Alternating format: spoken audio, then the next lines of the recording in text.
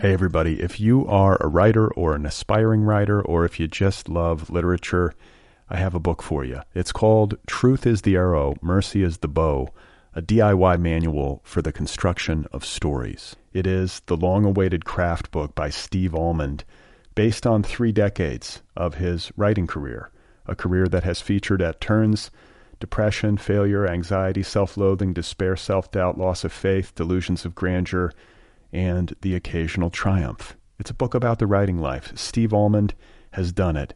He has embraced it, the full catastrophe, and he has lived to tell about it. The Boston Globe says, quote, "This isn't just a book about writing, it's a book about honesty." And Richard Russo calls it, quote, "one of the best books on writing I've ever read. It's also the funniest by a country mile." Once again, it's called Truth is the Arrow, Mercy is the Bow, a DIY manual for the construction of stories by Steve Almond, available from Zando. Go get your copy right now, wherever you buy books.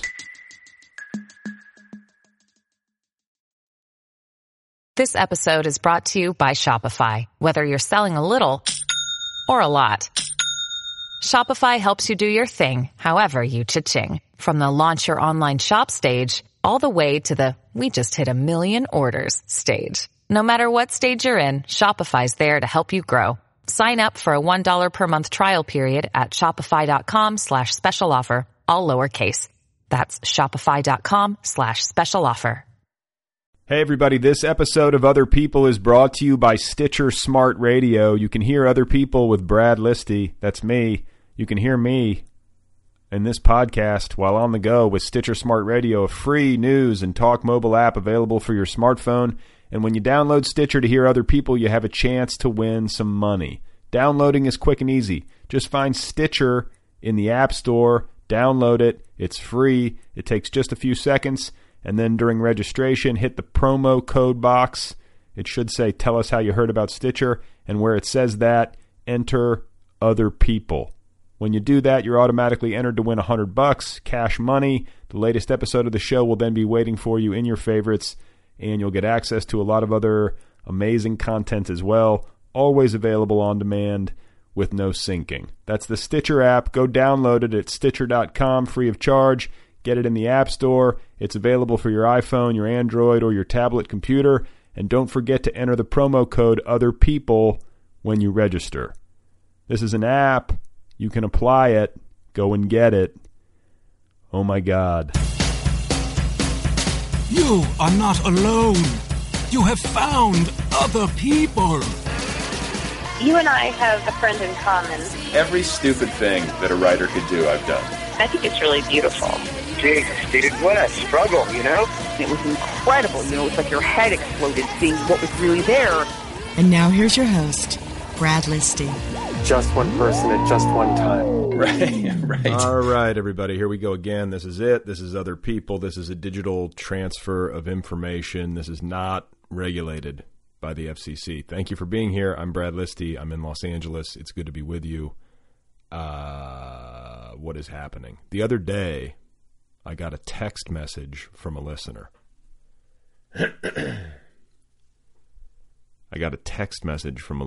His name is Spencer. His name is Spencer Madsen. Some of you may know him in the literary community. I don't think he'll mind me sharing his full name. Spencer got a hold of my phone number. And I was in Chicago at the time. My sister's wedding, which I've talked about. And I'm walking around downtown Chicago, and I get a text message from Spencer, and he says to me somewhat cryptically, "I'm going to be calling you in just a minute. Please let it go to voicemail." And I did what he said. I texted him back, and I said, "Okay, fine." And almost immediately, my phone started ringing. And Spencer started leaving me messages, one after the other. There were multiple calls. So, it's worth noting I've never met Spencer in person, but I am familiar with him from the internet somehow. Social media, the literary web, whatever it is. He left me these messages, and I figured I would share for your entertainment pleasure So here are some excerpts from the flurry of voicemail messages left for me by Spencer Madsen just the other day. Well, first, I want to say that your voicemail sounds nothing like you on the podcast. Okay, so I'll interrupt here. I was not aware of this. I don't know if I drop my voice when I sit here in front of this microphone. It's possible. It's hard not to like talk a little bit differently when you're in front of a microphone like this, but this is how I sound in real life, I think. So, back to the voicemail. This is Spencer again. I mean, like, you monologue at me, like, pretty regularly, right? So it seems fair in a way that probably, like, isn't actually fair that I do it to you. You know? It's like it's a one-way thing. Why has it got to be one way? You know what? It doesn't have to be one way. This is why I have listener feedback. I'm trying to go two ways with the letters and the emails that I get. I encourage that. And, voicemail, it's a little aggressive, but I like this. I like getting the feedback in whatever way I can get it. So it's not a closed-door situation is my point. So back to the call. Oh, yeah, dude. Podcast has a voicemail box that you can call. I haven't called them yet. I don't think I plan on it. They're fine. They don't need me to call. You know what? If you guys want to, you can leave me voicemail messages. Okay? I think you can do it via Skype. I think you can do it via Skype. I'm not giving out my phone number. I'm not doing that. That seems aggressive. I'm not ready for that. But if you want to leave me a voicemail message, if you want to weigh in and possibly be included in the monologue on the show itself, my Skype name is Brad Listy. Is it foolish of me to give that out? Just Brad Listy all smashed together. And there's a voicemail box there. So just make sure you leave your name and say something interesting. So let's continue with this experiment here. This is Spencer again. All right. I had some notes. I'm walking around, I think it's like the West Village, Manhattan, after work at Penguin. It's like the only pretty part of Manhattan, the whole city. I just bought some. I just went to Murray's Cheese Shop. It's like a famous cheese shop. Why are you telling me that you just bought cheese? Why? I don't understand this. It was infamous in my youth. My mom would always, when she would come home with Murray's, it was like a big deal. Okay, so I guess it's like an exercise in nostalgia or something. I bought bread. I bought like a big thing of bread for $4, and I bought prosciutto. Because like, I guess I've stopped caring about vegetarianism. Okay, so now it's getting a little confessional, sort of. It must be weird for you to just sort of like talk into a microphone. That's right. And not get a response or like any like affirmation. Like, it's weird to talk and not get any validation that, like, what you're saying makes sense or that you're not being boring. That's my problem. But the good parts of your monologue are when you just sort of, there's silence for a few seconds. And those seconds probably seem really long to you. And then you sort of do a laugh, like, heh. Like an actual heh. Like that's kind of your like awkward laugh. All right, now I'm getting self-conscious. This is getting weird. You actually do heh, like H-E-H. I knew a girl who used to laugh actually H-E-H-E-H-E. Her real laugh was hee. She's a real girl. Went to high school with her. I think out of my whole high school, I'm the only person that has a chance of making it, like on a Wikipedia, on the Wikipedia for the high school, saying like this person went there. And then he gets cut off. Clearly, he's exhausted the length of a normal voicemail message, so he immediately called me back to follow up. Are you guys enjoying this? Like, is this? Here's Spencer following up with his second call. Like on your voicemail box, you like have an accent that you don't have on the podcast. I don't know about that. Anyway, yeah, and then I'm going to fast forward. He goes on to describe a trip that he made to a local bookstore there in Manhattan. So here is Spencer describing his bookstore experience. There's a book in the front called like Rolling in the 60s or something with like a really pretty girl on it. I want to talk about, I guess, how pretty she is. Like brown hair and like it's kind of cold. It takes the photos in New York. It looks like she's on Bob Dylan's arm. And like her nose is kind of red from the cold. I love that. I don't think I can live in LA because it won't ever get cold enough that you could see girls with red noses. And there's a book. There's an autobiography by Stephen Fry. Okay, so I'm gonna interrupt it here. I don't know if we need to hear the rest of that, but yeah. Let me see if there's anything else interesting here. Hang on. Okay, here we go. Let me just play a little bit more. I'll just wrap it up. I'm just gonna go home. I'm just gonna go back to Brooklyn. I'm just gonna wrap it up. I'm recording a podcast tonight with Zachary Wood. I'm coming to get you, Brett. Coming to get you. All right, so we're going to end on a threat, I guess. Hey, everybody, if you are a writer or an aspiring writer, or if you just love literature, I have a book for you. It's called Truth is the Arrow, Mercy is the Bow, a DIY manual for the construction of stories. It is the long-awaited craft book by Steve Almond, based on 3 decades of his writing career, a career that has featured at turns depression, failure, anxiety, self-loathing, despair, self-doubt, loss of faith, delusions of grandeur, and the occasional triumph. It's a book about the writing life. Steve Almond has done it. He has embraced it, the full catastrophe, and he has lived to tell about it. The Boston Globe says, quote, "This isn't just a book about writing, it's a book about honesty." And Richard Russo calls it, quote, "one of the best books on writing I've ever read. It's also the funniest by a country mile." Once again, it's called Truth is the Arrow, Mercy is the Bow, a DIY manual for the construction of stories by Steve Almond, available from Zando. Go get your copy right now, wherever you buy books.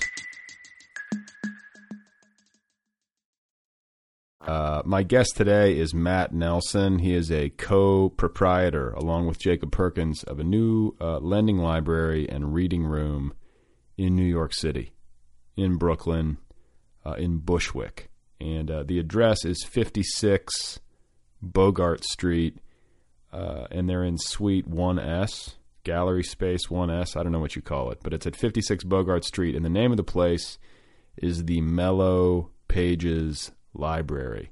Perhaps you've heard of it. It was just recently written up in the New York Times. And Matt and Jacob are doing something interesting, in my opinion.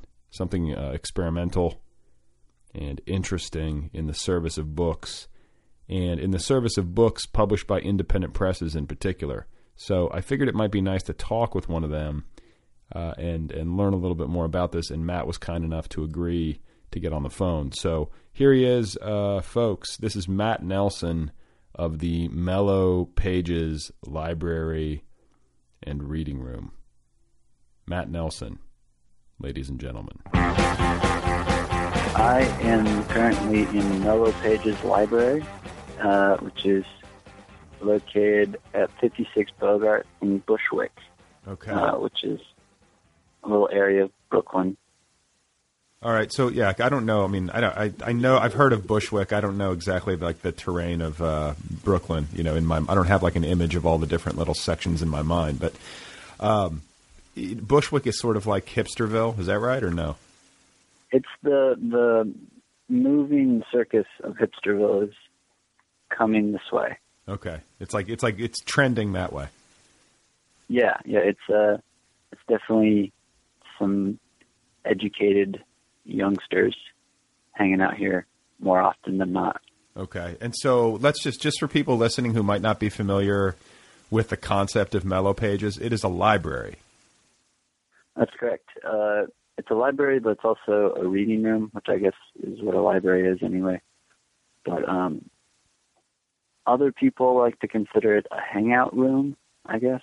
I mean, there's this one guy, Sid, who comes in practically every day, and he basically just drinks our coffee, shakes our hands, maybe stutters a little bit to himself, and then walks out. Was he a homeless guy? I mean, no. He's got a home, but I think he's just more concerned with playing WoW than World of Warcraft than sitting down and reading. Yes. Okay. So describe the space for people listening. So it's a library and a reading room. It's not huge. It's like 200 square feet, right? It's very small. It's the opposite of huge, which is kind of funny. When people come in, they're always like, "Oh, I thought it was bigger on the internet," which is fine with us. We don't really care a lot about having a huge space, although we'd like a bigger space. But the idea of Mellow Pages is that we have a lot of books that you wouldn't find elsewhere. And the cool thing is that they're on the wall. That's, I guess, visually arresting to some in a way not normally seen. We just put up a whole bunch of nails and then put the books cover out, kind of like paintings, I guess you could say. So it's like, it's almost like a gallery. Yeah, so that's the weird thing. We're in a huge gallery space, and we're, I guess, on the lease, this is a gallery space, but we've kind of reformatted that idea and turned it into a library. I guess you could call it a gallery. It's really funny. On Saturday and Sundays, they have kind of a open door time for the rich patrons to come in and look at the art and all the other studios, and like these very I don't know how to say, affable people will walk in, poke their head, say, "Oh, I love your gallery." It's like, yeah, I guess it's a gallery, but you can come in and read a book if you want. You can take the art off the wall, I guess. Yeah, and touch it. Do you have you obviously have seating for people and stuff? Yeah, we've got a 2-seater van couch. We have other chairs and like a little really horrible IKEA futon thing. But I mean, the space can probably sit 8 people comfortably, and other than that, I mean, people can stand around. And you have a coffee machine going. We do. I mean, we just got a really basic Black & Decker coffee machine going all the time. Is it free coffee for people, or do they have to pay? We have like a donation jar right next to it, but I mean, we don't really care. We'd much rather offer something in a friendly manner than like force people to pay. Okay, so how do you guys pay the rent? Well, I just started a landscaping job, and Jacob is a bike delivery guy.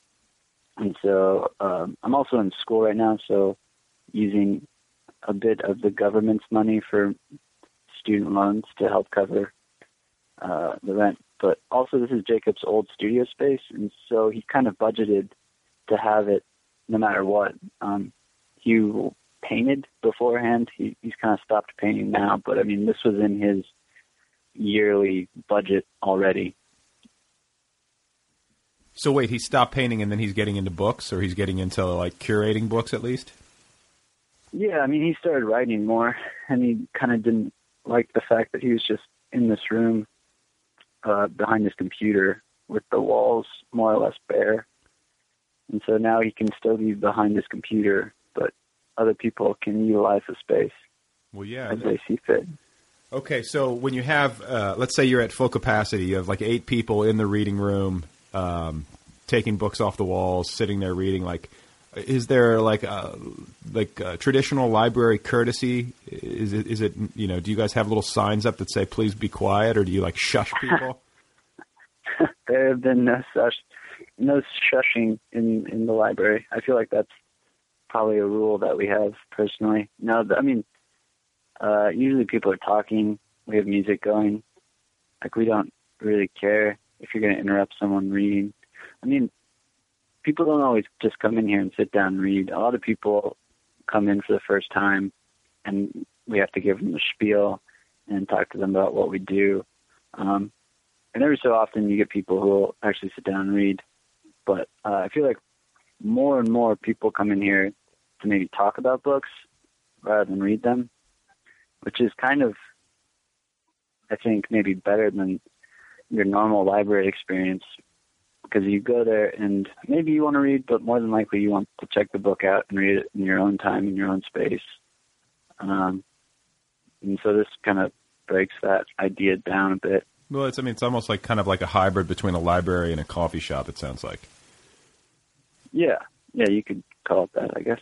Well, and what interests me about it, is just I'm a sucker for DIY. I love that spirit, where like you didn't wait for somebody to give you permission.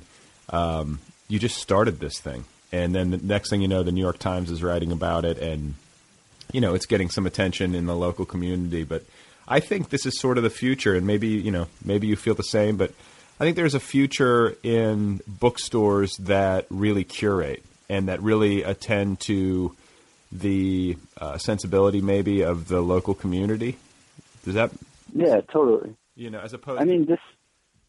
Oh, go. Sorry, man. I was just going to say, as opposed to like the Barnes and Noble, which you sort of know what you're going to get on the front table at Barnes and Noble, no matter what city you're in. Yeah.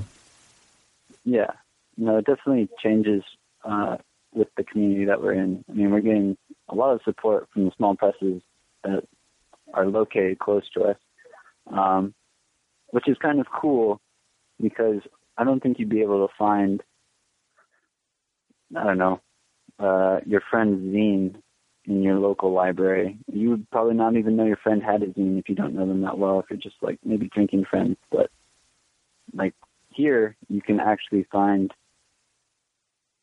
published work from people who live maybe 2 blocks away from you, which I like that idea. And Jacob and I had ideas of doing. We had a crackpot idea. Who is Jacob? Let's give Jacob a plug here. Jacob Perkins is the creative partner in this endeavor. He and I are the ones who started this. We met back in Seattle at the University of Washington, and this is his space that we're using, and he has equal decision-making processes. That didn't make sense. He has equal say. We both do this together.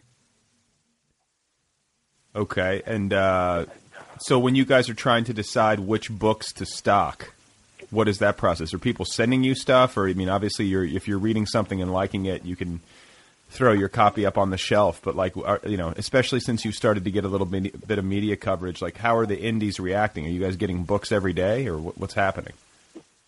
Yeah, we're definitely getting things that we've never heard of every day. A lot of people, after the Times article, just started sending us stuff that they either published or they thought was good, which has been fun. But before that article came out,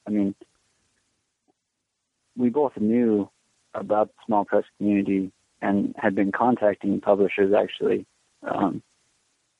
And I went to this convention, this writers' convention. I went on my school's dime to go, sit in some lectures and talk to people. But we had contacted a whole bunch of these publishers beforehand, and I just walked. They have a huge book sale. on like the lower floor. It was in Boston this year, like the Boston Hyatt or something. Oh, you mean you went to AWP is what you're talking about?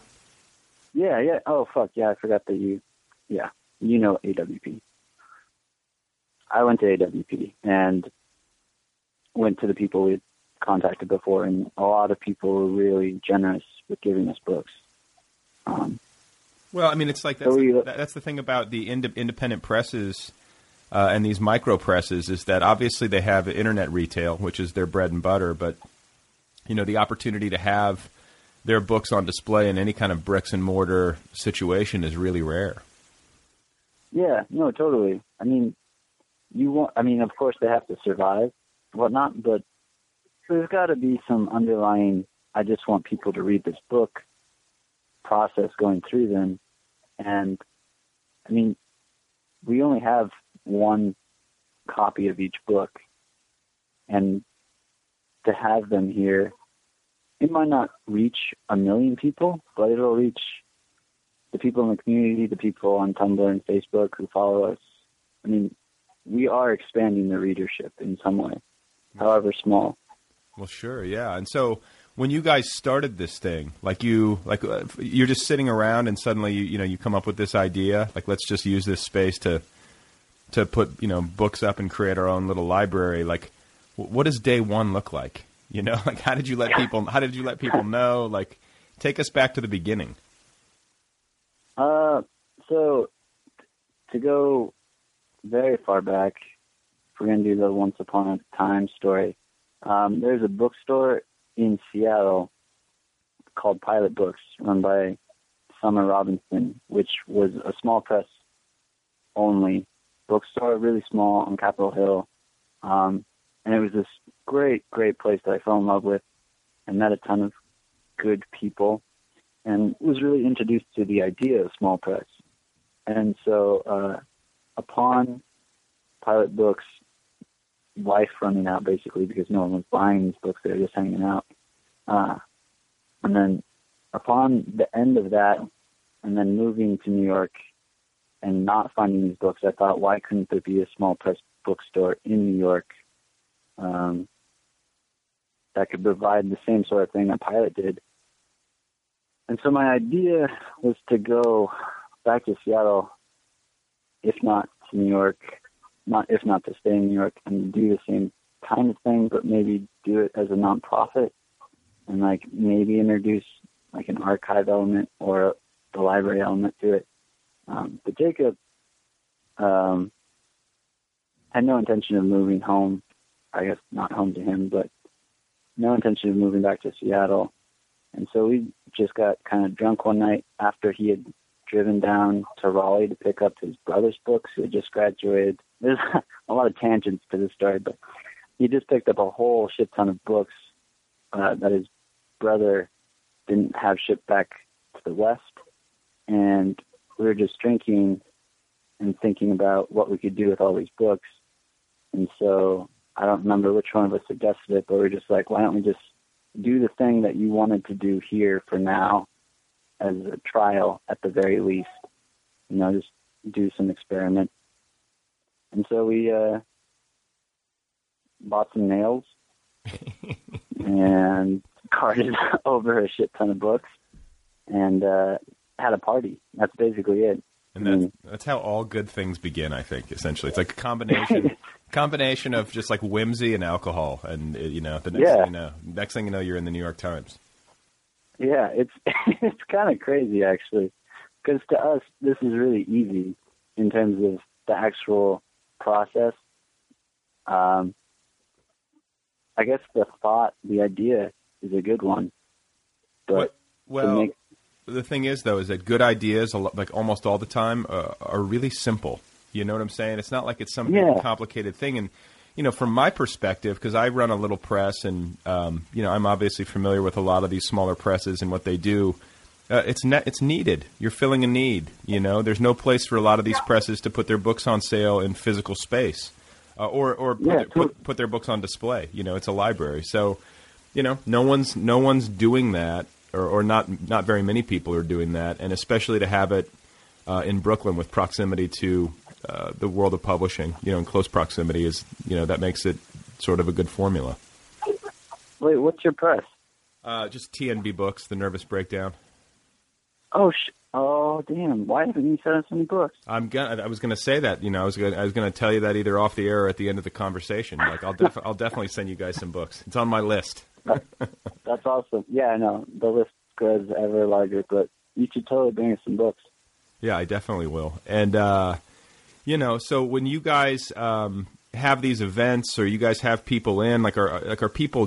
Do you have to join the library? Like, how do you check a book out from Mellow Pages?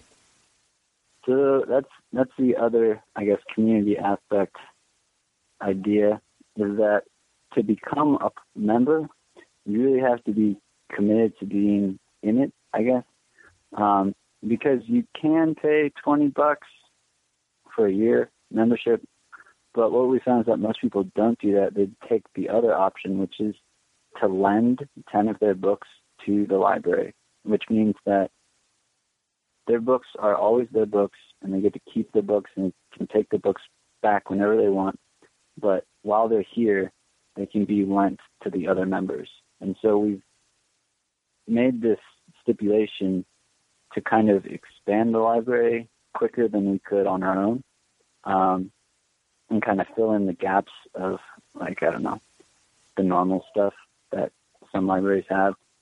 And the only thing that we do is we kind of have a sharp eye, and we'll say no to you if we either already have the book or it's a book that you can get anywhere and is mass marketable. I mean, we want people to have books here that they love, which does include the like #1 bestseller sometimes. But if they're going to want that book in here included in their membership fees, I guess you want to call it, then it has to be something that they think is really good.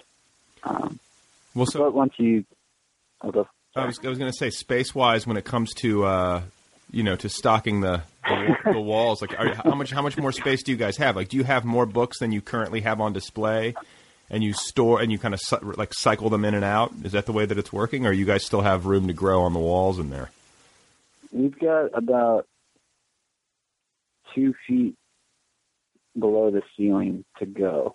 So we've got very little room and way too many books to put them on the wall. But we do circulate, and we definitely put the smaller press books on the wall to kind of showcase them. But it's getting to the point where we probably need a bigger space for the amount of things coming in. So what's next? I mean, is this like something that you're going to keep pushing? Are you going to try to get a bigger space and try to build this into some sort of, thing? Or is it you're going to stay small? That's kind of the questions we're asking ourselves right now. Because there's a lot of pros and cons depending on where we go right now. We can stay in this building, which is like actually really convenient in terms of getting people in here, since it's right off the Morgan L stop. I mean, you can spit on us basically from the train. Or do we go somewhere else within the neighborhood? Do we become a nonprofit? Do we start asking people for money? Like, do we do a Kickstarter?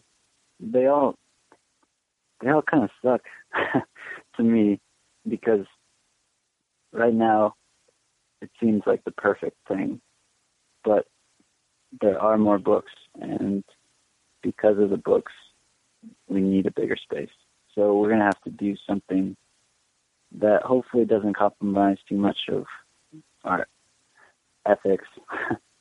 And well, I mean, but like at some point you have to make some money. I mean, you have to have money coming from somewhere in order to keep running this thing, right? Yeah, that's what we're finding, because, like, I graduate in basically 3 weeks, which means loans are up. Oh, God. And, oh, God, right.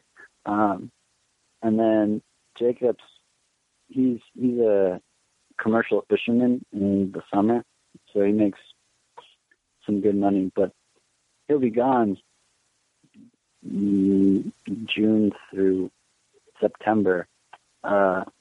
So basically it'll be me here.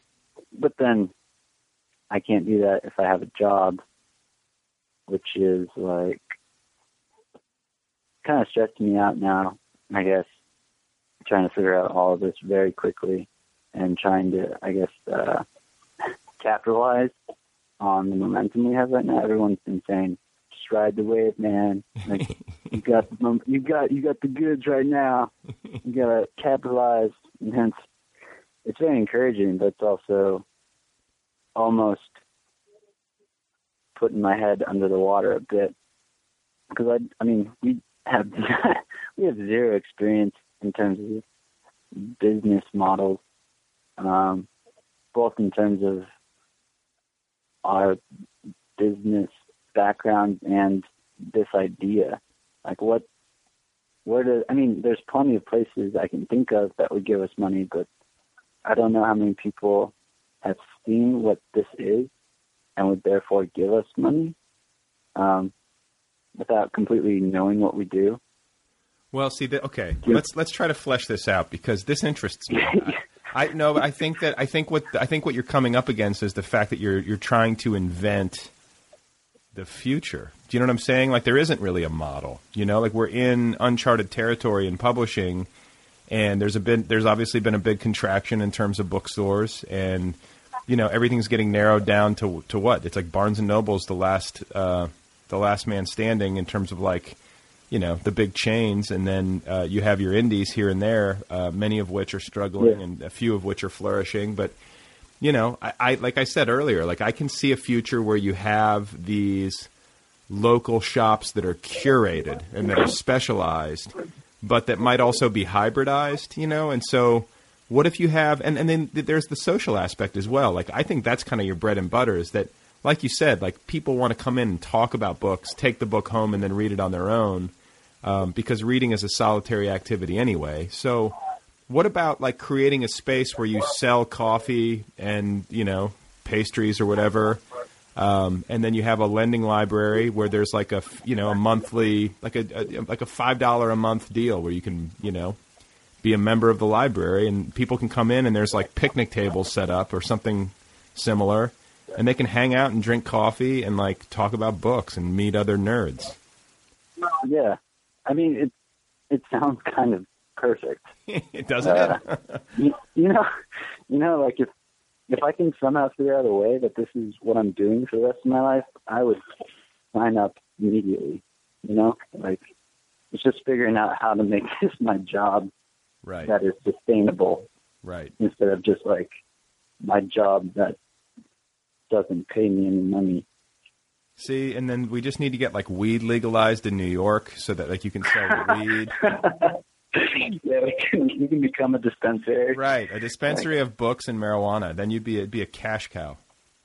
Actually, that's kind of funny, because no, I mean, it is funny, but there's other Mellow pages in like on Facebook, and if you Google Mellow pages, but one of them is basically a Yellow Pages for weed dispensaries, I think in Florida or something. I mean, maybe we could we'll collaborate with them. Yeah, I was going to say, you're calling yourself Mellow Pages. I didn't even think of that. This is like written in the stars. This is meant to be. It's a dispensary and a books in a library. Maybe I'm going to have to write my congressman now. Right. Start becoming a political entity. But, you know, like, hopefully, if there's anybody really wealthy listening who wants to support the cause, you know, contact these guys. Like, this is the sort of thing that I think, it sort of drives me crazy when I think little worthy ventures like this that wouldn't cost a huge amount of money can't find a benefactor. You know, like, what would it be? It would be like rent and then, like, salaries for, like, 2 people, really. And then, like, you know, a couple of espresso machines and some picnic tables. Like, you know, that's got to be doable. It's not a ton of money, and Jacob and I are more than capable of doing what we're doing right now. But yeah, I mean, we just basically need a place to have the library, and then enough money to buy some bagels every day. Yeah, well, and then like, you could also do events. I mean, you're already doing events, right? Yeah, we've got We actually have a cool one today, which should be kind of funny because, like, it's for this local publisher called Argos Books. They do mostly poetry stuff, and they're coming out with a new book, and they want to have a little party here. But it's funny because, like, 77 people are RSVPing on Facebook, and, like, we know one of the people who works there, and she's been here before, but it'll be really funny if 77 people show up here tonight. It'll be very hot and a lot of touching. Well, that's good. But see, this is what book nerds need. They need close bodily contact. They don't get enough of that oftentimes. No. Oh man, we had this one event called Flashlight Fiction where it was one of our members. She was having a birthday and she basically just wanted to have a reading for her party. So she invited some of her friends to read, and they read. We turned off all the lights, and then the readers each had a flashlight, and so they were reading like it was a campfire. And beside the point of what the event was, it was just so fucking nice. Afterwards, the environment, hanging out with these people who we didn't know, and everyone was just really happy and excited to talk about books. And I don't know if I've ever been to a reading where everyone starts talking to each other after the reading. It seems to be more like you go to the reading, you like fanboy some author that you like, and then you slink away after a cigarette or something. Right. Well, that's the benefit of a small space. You sort of have a captive audience, you know. Totally, yeah. Which I really like. Yeah, you kind of have them. You sort of have them penned in, and they have no choice but to talk to each other. Yeah, they're forced into conversation. That's our whole idea: forced conversation by like locking the doors and having people inside. Do you guys offer Wi-Fi? Yeah. We used to steal it, but now we have an actual money exchange with one of the studios down the hall. So. But I mean, like, there's free Wi-Fi for people. Okay, because like this is a question I have because like obviously like I work in coffee shops a lot because I have a small child and I just need to escape to some place where I can focus. And you're obviously looking. I mean, if I'm working on something creative, it's like, oh, you know, do I want to go to a shop that has Wi-Fi or do I want to go to a place that doesn't, just so I can limit my distractions and. You know, but it gets difficult because sometimes you need to do some research in the moment while you're working, and it's nice to be able to jump online. But then if you have that option, emails are coming in, and you know, did you guys ever have any questions about whether or not you wanted the internet available in that space? You know, yeah. I mean, it was definitely a concern at the beginning, but also this is like Jacob's workspace, so he's a internet hound. He needs the internet.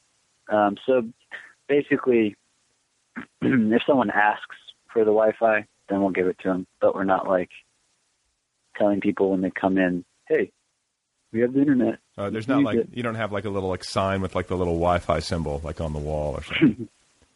No, nothing like that. So how many books have you lent out? Like, do you guys keep a tally, or like how organized is this operation? Do you have like some sort of like internet, or not internet, but a computerized inventory system, or? Yeah. So we actually very simply use Goodreads, which is I don't know how much that's going to be fucked up with the Amazon thing, but we use Goodreads to keep track of the donations, and we just make people's shelves, and then. We're a little lazy on that account because we should be putting books into shelves when they've checked something out. But what we use mostly is just a Google Doc of all the checkouts. And then we always kind of update that when someone comes in, check something out. But then we also use Facebook. We take pictures of people when they check the books out, which is a good reminder.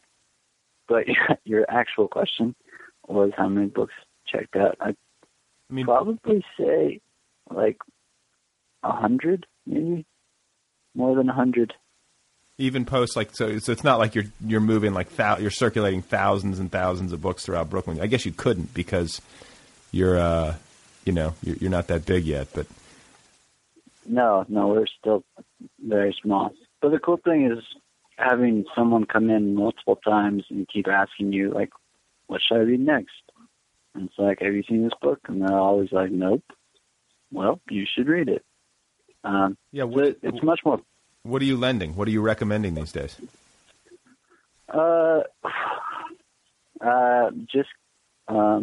Jacob just recommended to our newest member, I think his name is Sam, Sam Pink's book, which was like only came out, I think, in 100 copies. Gerald McClanahan, Gerald something versus Nigel Benn. It's just a collection of short stories, and I think some of them might have been included in Rontel, but it's a funny little book. I usually recommend Crapalacia by Scott McClanahan. Yeah, you heard that one? Yeah, I mean, I've had both Scott and Sam on this show. Oh, damn! Yeah, they're very, I guess, opposite in terms of after effect of the book when you're reading it, but kind of similar in terms of how simple their stories are. But I really like the 4 books of Samson Starkweather. Have you seen that one? No. Put out by Birds LLC.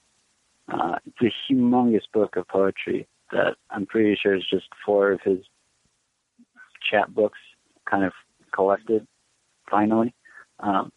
Humongous. He's a funny poet. And what's his name again? His name is Samson Starkweather. Damn, that's a name. Yeah, right? Is that real? I think so. He's like a total mountain man. Long hair, beard, cool guy. I think he used to live in a cabin alone for a while. Yeah. But really cool dude. That's the other cool thing, really, is that I get to meet these people and like have a reason to talk to them other than just like, oh, I like your book, man. So wait, did Samson Starkweather come down off the mountain and like come to Brooklyn? Yeah, I think he might be living in Brooklyn now. I've seen him around. That's awesome. He has left. Yeah. He has left his isolated mountain cabin and is now living in Brooklyn. Now he fits right in with all the rest of us. Yeah, the long hair. I mean, a lot of the people who live in Bushwick probably look like they just lived in a mountain cabin or have at one point lived in a mountain cabin. So. Yeah, I mean that's how we kind of design ourselves. Both Jacob and I are from Seattle, so we've got like the mountain men, fishermen, grunge thing. Well, yeah. Jacob, you said he's working as a commercial fisherman in the summers, which I'm, because I have friends who've worked in the canneries up in Alaska and kind of done that for the summer. So like you can make some really good money, but it's also dangerous, isn't it? Like he's on those boats. Yeah. He's been doing it since he was a little one, though. I think his dad has a boat up there, so I mean he's a seasoned fisherman. But yeah, it's definitely dangerous. Jacob's not usually one to quell in the face of fear, though. Jesus. He's just a fucker. He's like he's a superhero. Yeah. So, but he's fishing. He's fishing off the coast of Washington. He's not up in Alaska. No, he's in Alaska. Oh, yeah. He is. Okay. Yeah, he's way up there. And so he can do a summer up in Alaska working on a fishing boat, and that basically finances him in New York for the rest of the year. Is that? Yeah.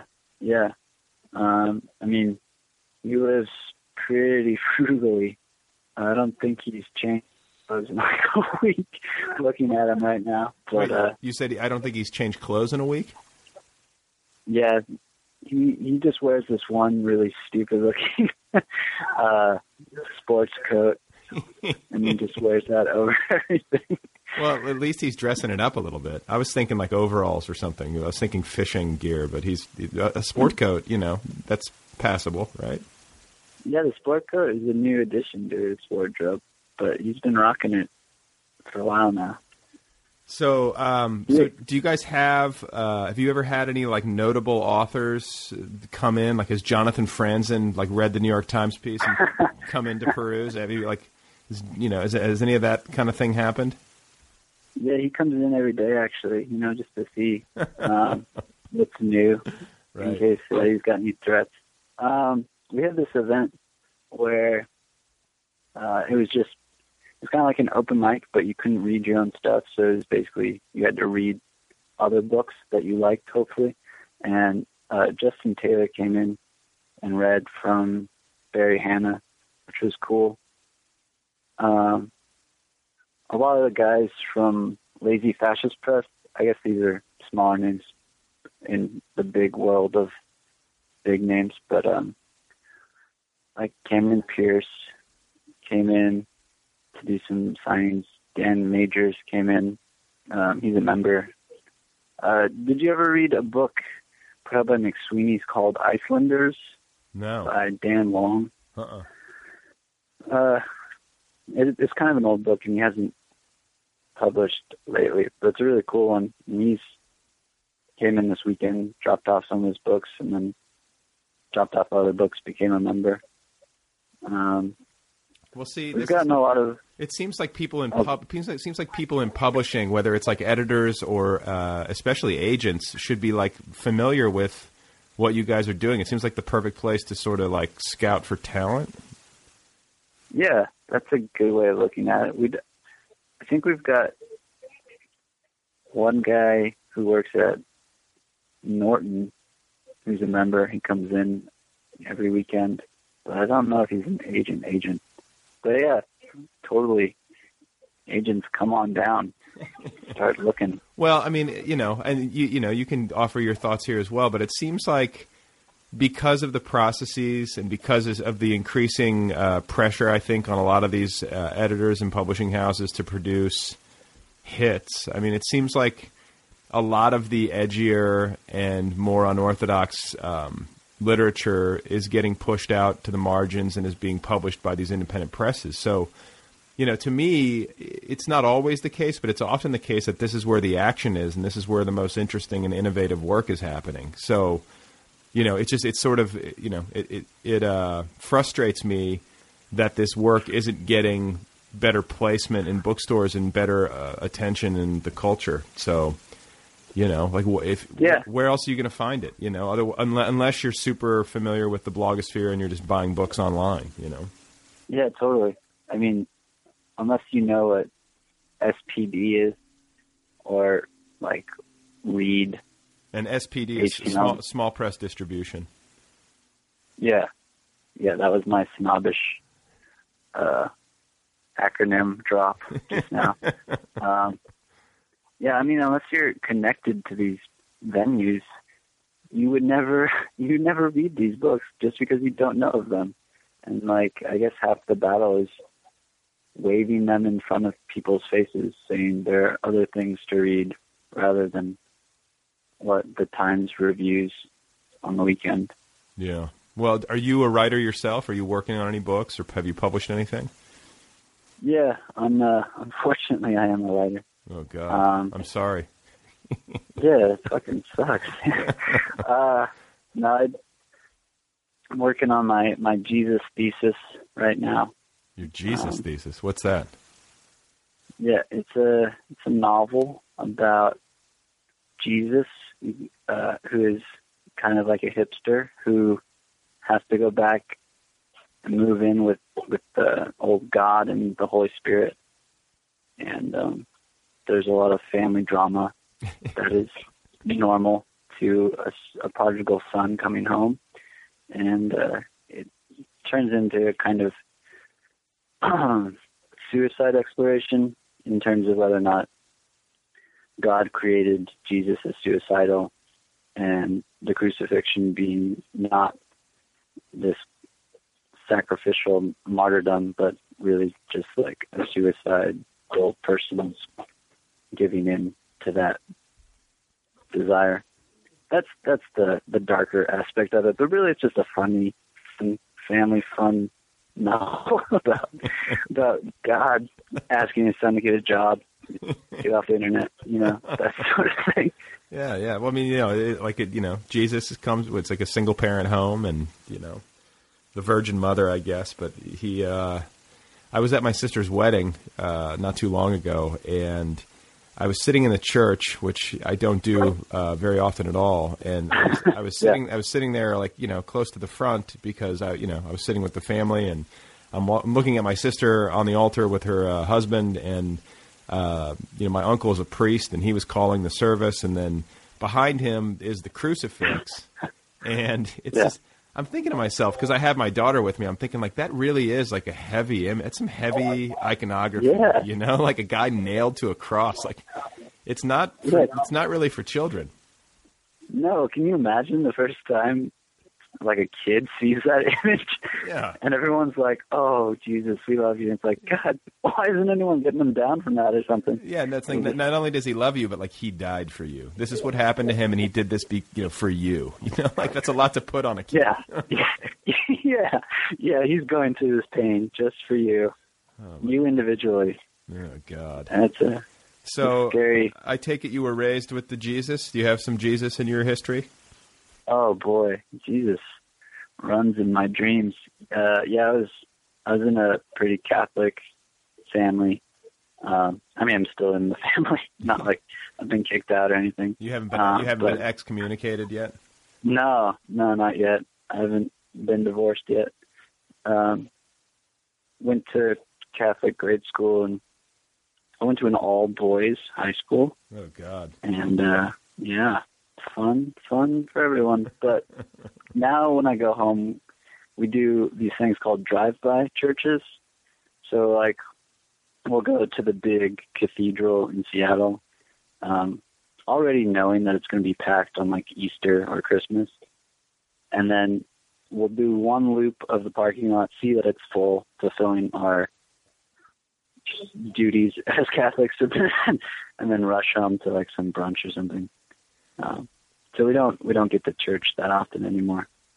Yeah, I mean, I don't know. I was raised Catholic too, and I feel like it's almost common. It's unusual for somebody to have been raised Catholic and to wind up writing or trying to write for a living and to be at peace with it and still participating in a full faith kind of way. It's usually the opposite. You know what I'm saying? Like it seems like a very common formula. I was raised Catholic. I'm a little disgruntled about it. And somehow Jesus is going to find his way into my work. You know? He finds a way, right? Yeah, he does emerge. But it's like, I don't know. It's like when you're raised with that kind of heavy iconography and imagery and that kind of, dogma. And then you find yourself at odds with it philosophically or whatever. It's hard to shake. Yeah.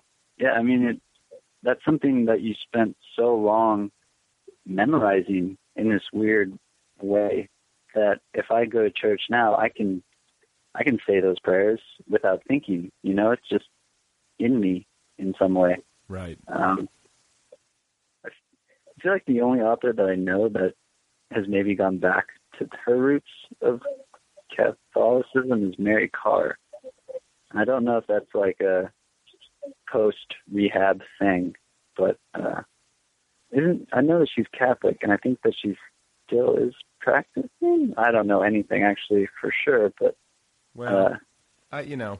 I've softened a little bit, because I went through a phase where I was just like, fuck all of this. It's all such a load of shit. And then that's a pretty harsh, that has obviously a strong edge to it. And, I'm at the point now where it's like, listen, I understand the comfort somebody derives from the rituals of faith, if that makes any sense. Yeah.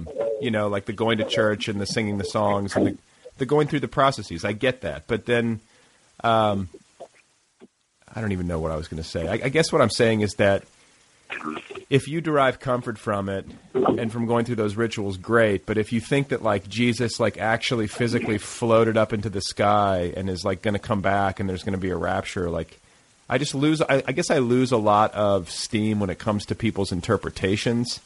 And I wish that there were a more modernized and intelligent and evolved approach. And I'm sure there are people in the in the Catholic Church and then in other iterations of Christianity that are doing this. But like, to me, it's just it gets frustrating. Yeah, I mean, I've been bemoaning to my mom just about life and funds and getting jobs or whatnot. And she always says like, oh, you know, you should really just pray, you know, let God know that you want a job. I'm just like, I'm almost past the point where I criticize that attitude, and it's more just a curiosity in how you can think that giving it up to God will somehow benefit you in the real world. Or just this notion that God is like Santa Claus, who's like handing out jobs and presents and that's just, you know, to me that's magical thinking. And it seems, you know, no disrespect to your mother, because my parents and I have family members, you know, who think similarly. And you know what? Maybe it works for them. But like from my particular vantage point, I'm thinking to myself, this is the kind of thing that a kid does. You know what I'm saying? Like this is what kids do when they want something. They ask Santa Claus for it, or they, you know, whatever. And maybe if you set an intention or you put some sort of like prayer thought out there, you know, maybe there's something subconsciously that happens, you know, but I have a hard time believing that there's some sort of orchestrator in the heavens who's looking down and like parsing out employment. Yeah, it's so hard to believe that. And then there's also the point where you ask yourself, maybe I'm just not doing it right. You know, like maybe I'm not saying the right words. Maybe I'm not angled on my knees correctly or something. I have bad form. Yeah, yeah, exactly. Bad form. That's why he's not listening. Well, you know, it's complicated. Yeah. I guess like I feel like there's like a really antiquated version of the church that's like holding on really tightly right now, and if it doesn't modernize, it's going to become increasingly obsolete. You know, like it frustrates me that there's this sense that things can't change. Like I think that that's the opposite of what needs to happen. Yeah. You know? Well, here's a question: are you going to raise your kid? No. No, absolutely not. Yeah, no, that's another, like, you know, that's been a point of contention in my family about whether or not we're going to raise our daughter Catholic. But oh man, I'm sure I'm not interested. You know, and like my parents are cool. Like and plus like you have to realize like I've been out of it since I was about 13 or 14 years old. Like I never liked church, so it was never something that appealed to me or like really resonated with me. So they've sort of known. Yeah, I remember just like completely spacing out during Mass and just like trying to find new ways to look at a stained glass. And then you get into high school, and I was always just like looking for girls, and you know that was really oh god. And then you're like comparing other churches to like whether or not they have the hotter girls. Yeah, I mean it was like a church. That was really it, and you know, it's like, I mean, let's try to loop this back to literature, you know, because like we were talking about earlier, you know, things are changing and the future is sort of being invented as we speak. And it takes people like you who, like, on a whim, open up their own library in Brooklyn to kind of evolve the thing. They're like change agents. And so if you think about, I mean, I understand ritual as well. And I understand that there are certain things in publishing that, you know, that are worthy traditions. But, you know, to not recognize the changes that are happening and to completely resist them or to pretend that they're not there is silly. And I guess, like, you know, when it comes to religion, like, you know, not changing practices or trying to find ways to engage people in a language that they can understand is sort of foolish. So when it comes to literature and it comes to independent presses that are putting out books that you feel really resonate with the times that we live in, like, are there some presses you can point to that you think do a really good job? Oh man, if I start naming names, I'll just get in trouble for not naming names. Well, come on, give a couple of your favorites just off the top of your head, like, you know, and we'll forgive you for forgetting, you know. I think, let me just name a person, and he's connected to many things. I think this guy named Mike Young, who runs Magic Helicopter Press and this journal called Noo, N-O-O. I think that guy has the tap into new stuff and what needs to be written. He has this book out called Look Feathers, And I actually gave it to my friend who was having like a really shitty day and was feeling the complete bleakness of publishing. And he I think was reading a lot of internet literature and like alt-lit stuff, and it's just like this fucking sucks. Like, this isn't literature, which can be a very common critique of that genre. What do you think? Do you think that alt-lit is not literature, or that it sucks? I think that it's almost more of a community than literature. It seems like a place where people who write like that can find other people who write like that and can each like Facebook posts and tweets that they like. If it gets more people reading, then fuck it. Yes, it's great. Well, but I've often argued though that, like, you know, when it comes to, and I'm not an expert, but I mean, it seems to me like a genuine cultural movement. However microscopic it is in the grand scheme of things, like, you know, in the world of literature, especially if you're spending any amount of time online, you see this, and like, this is how culture happens. You have one person starting to do something, and then other people start to imitate that, and then it becomes this kind of tribal thing. And yeah, totally. I find that interesting, and I think there are varying levels of skill and intelligence that go into it with respect to the various books that have been published and things that are posted online and whatnot. But I'm fascinated by the echoes. You know what I'm saying? Yeah, no, we had an alt-lit party here, actually, and it was a huge shit show. There's so many kids, and it was awesome that they're all here for reading. But you could tell some of like our friends who didn't really know that world were put off by how seemingly Jejun that kind of work can appear. I have a friend who really hates it because she doesn't think anyone should publish until they're like in their 30s and have actually gotten some cred or at least have worked for things. But her main critique is that these, in most cases, kids don't have the actual education almost of like having read books all of their life, you know, and they don't know per se what great writing is in the historical sense. They just know what they like and will make it as much as they can, which they can, right? Like, with the internet as your publishing tool, you can write forever, basically. Right. And someone will pick it up. Well, and that's another example of change agents, and it's a big subject to consider, I think, because, you know, I don't know how you dial that. I don't think you can turn the hands of the clock backwards on that. You know, like, I think of my daughter, and like, yeah, there may be some traditional reading assignments given in her schooling, but it's hard to think about where things are right now, and she's only 2 years old, and where things will be 15 years from now. You know, the kids that are young now are going to be reading in an entirely different way than we did, and the literature that they produce is going to reflect that.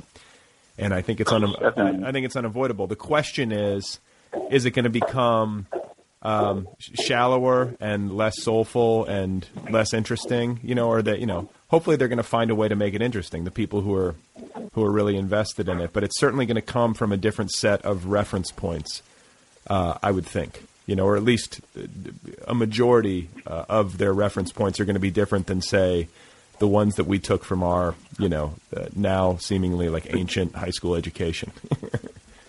Which is good, right? I mean, it should change. Yeah, like it's inevitable. Those beacons have to move backwards, and then if they're actually significant in any way, then, or lucky in any way, then they'll stay with us. Well, so I guess. Yeah, I mean, I don't know. I'm having like multiple thoughts because I was either talking to someone for this podcast or I was talking to somebody in my life, and I can't remember which is which anymore. But it was about educational choices for kids, and it was about these schools that they have now that pointedly do not offer internet to their students. So like elementary. Oh, really? Yeah, it's like no internet. We're not going online. No smartphones. You have to read books and you have to get your education. Like, you know, it's like not all change is progress, but all progress requires change. And so it's a matter of parsing it out and figuring out, you know, yeah, things are going to change, but the question is it better? And like, how do we measure that? You know, because there's a possibility that things could be getting worse. Yeah, that's an option not many people think. Well, I guess actually probably a lot of people think that, but it's a hard one to confront, to think that what you're doing or what the world you live in is actually getting worse than better. Well, I think about, like, there was an interview I read like a long time ago. I don't even know where. I was reading an interview with Tom Petty, and I just remember this one part of it where he was talking about the old days. And he's like, listen, I don't want to be that guy. I understand. It's always the old guy saying it was better in the old days. But he's like, I'm telling you, it was fucking better in the old days when there were albums and people listened to entire albums start to finish, and they read the liner notes, and there was big cover art, and the sound was deeper and richer. Like, you know, this new digital age for musicians, I guess it offers some positives in terms of control and distribution and stuff, but you know, he was like, listen, it was better. And like, maybe he's right. You know, maybe things suck more now. And like he existed in some kind of golden age, you know?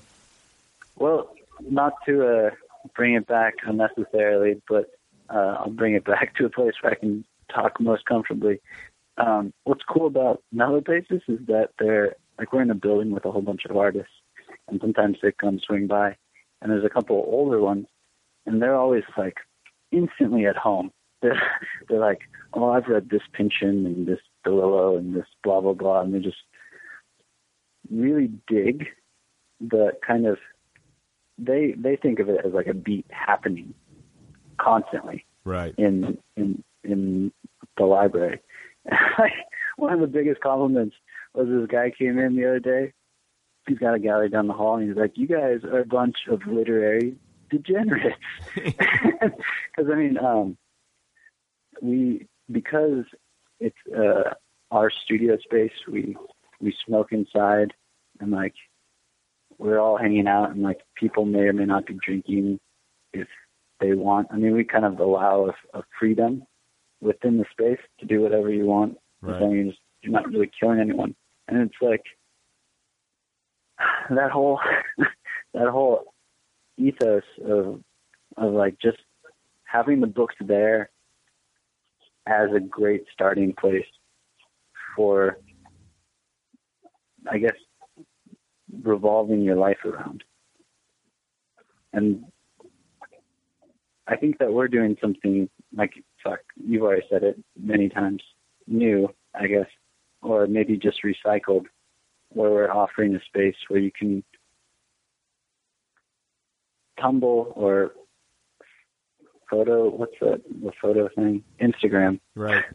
I mean, you can take a picture of yourself with the books and tag us, and then you can actually like be in a space with other people, maybe talking about books, maybe not talking about books. Yeah, like are people meeting and hooking up as a result of this place? Are you seeing couplings happening? Yeah, we haven't had like an actual love match yet, but there've been a couple of hookups after readings. Yeah, that's been kind of funny to watch. Well, that's nice it's nice to facilitate that. And then, are there any like really cute girls that come in like regularly? Like, do you have your eye on anyone? Are you with somebody? I'm currently with a lady. Oh, you are. Okay. Did you meet her at the library? No. But if I didn't, that I would not say no to it if I was a free man. Yeah. Well, you got to Jacob has been writing. You got to have have some cachet in the neighborhood now. You guys are like hipster kings. We are. We get recognized by practically no one, but for those that do, they practically salute us, which is funny to see. Well, it's just literary. It's just literary fame. You know, it's so fun. Yeah, exactly. It's so specialized. You have like 12 people who really recognize, you know, and appreciate what you do. And among those 12 people, it's huge. But outside of you're essentially anonymous, which I think that's perfect. No, it's probably the best way to navigate the celebrity life. Right. Where you can feel really bloated for a little bit, and all your friends will pat you on the back, and then when you take the subway and no one looks at you, right, they'll bring you right back down to actual reality. In fact, they actively look away from you. They're disgusted by it. It's perfect. They don't want to sit next to you. You smell. You just came back from toiling soil for 8 hours. No, you've been on a fishing boat for the summer, and now you're wearing the same blazer for like the 14th day in a row. Exactly. Go ahead. Sorry. No, go ahead. I'm bad enough, Jacob. I shouldn't have done that. He's a great guy. I don't think I could have done this without him, actually, and vice versa probably. But if you want to see an instance of our actual love for each other, we just posted a video. We got our 666th like on Facebook, and in commemoration or celebration of the devil and that number, Jacob just pierced my ear just now. Oh, he did? Yeah, and there's a video on our Facebook. Yeah, so how can people find you? You're on Tumblr and Facebook? Those are the two big avenues online? Yeah, so if you just go into your Facebook little question box, type in Mellow Pages Library, should be the first thing that pops up. And then we're at mellowpageslibrary.tumblr.com. I think a friend of ours is going to maybe make us a website. I don't actually know. One thing at a time. We need like an espresso machine, and then eventually you'll get there. One day. Well, listen, dude, I'm a fan of what you guys are doing. I think it's cool when people just take the bull by the horns in their communities and just try shit, Like, that's what it's about. Yeah. And I think that you never know what it can grow into, and I hope that other people out there who are listening who might have similar interests or inklings would take it as inspiration and maybe try it in their hometown, because anything that gets people talking about books and gets, especially these books that exist on the periphery, in front of people where I think, many of them deserve to be, it's a good thing, and it's a fun thing. So I wish you well, and I hope there's somebody really wealthy listening who just like cuts you a check. You and me both, man. Yeah. Come on. And then, by the way, and while they're at it, cut me a check too. I need some money. Yeah, exactly. We'll give you 10% or whatever we get. Yeah, I want a finder's fee on whatever you guys get. And then if anyone wants to make a large cash donation to keep this podcast running for the next 50 years, please contact me. I support this message. All right, man. Well, listen, best of luck with everything. Good luck finishing up your Jesus thesis. And if I'm out in New York, I'm going to come find you. Yeah, please do. We'll give you some beer and a cigarette. All right, you guys, there you go. That's Matt Nelson. Go say hello over at the Mellow Pages Library and Reading Room in Bushwick, Brooklyn, New York, New York. You can find Mellow Pages on the Facebook. And check out their Tumblr. It's pretty great, and it can be found at mellowpageslibrary.tumblr.com. Thank you to Kill Rock Stars, as always, for all the great music. Be sure to check out killrockstars.com. Don't forget to get the app, the free official Other People app, available now, free of charge for your iPhone, iPad, iPod Touch, or Android device. It is the best way to listen to this program. New episodes automatically upload. You can download episodes to listen to offline. You can access premium content and the full archives, and so on and so forth, all via the app. So please go get that if you haven't gotten it already. Otherwise, voicemail. If you want to call in and offer your thoughts on the program, try reaching me at Skype. I've never done this before. I think it's going to work. My Skype name is Brad Listy. All one word. Lowercase. And, say something. And if it's interesting, perhaps I will include you here on the program. Let me also say, in a similar vein, that I appreciate all the emails and Facebook messages and tweets that I get from you guys regarding the program. I appreciate it. It helps me make the show better. It keeps me stimulated. And, for those of you who are not aware, I am posting listener feedback regularly over at the Other People website. the official website at otherpeoplepod.com. So if you want to read what people are sending me, perhaps you want to read your own email. Just go to otherpeoplepod.com. The category is feedback. If you want to see all of the archives, you'll see it. It's right there. Just, scroll. Please remember that Kierkegaard died at age 42 and that Lucretius once wrote, quote, "Tiny drops of water will hollow out a rock," end quote. That is it for now. Thank you for listening. I'm back again on Wednesday with another episode, another writer, another conversation, and possibly some more voicemail messages. Who knows? Was that interesting? Did you enjoy that segment? Are you entertained? Have I entertained you?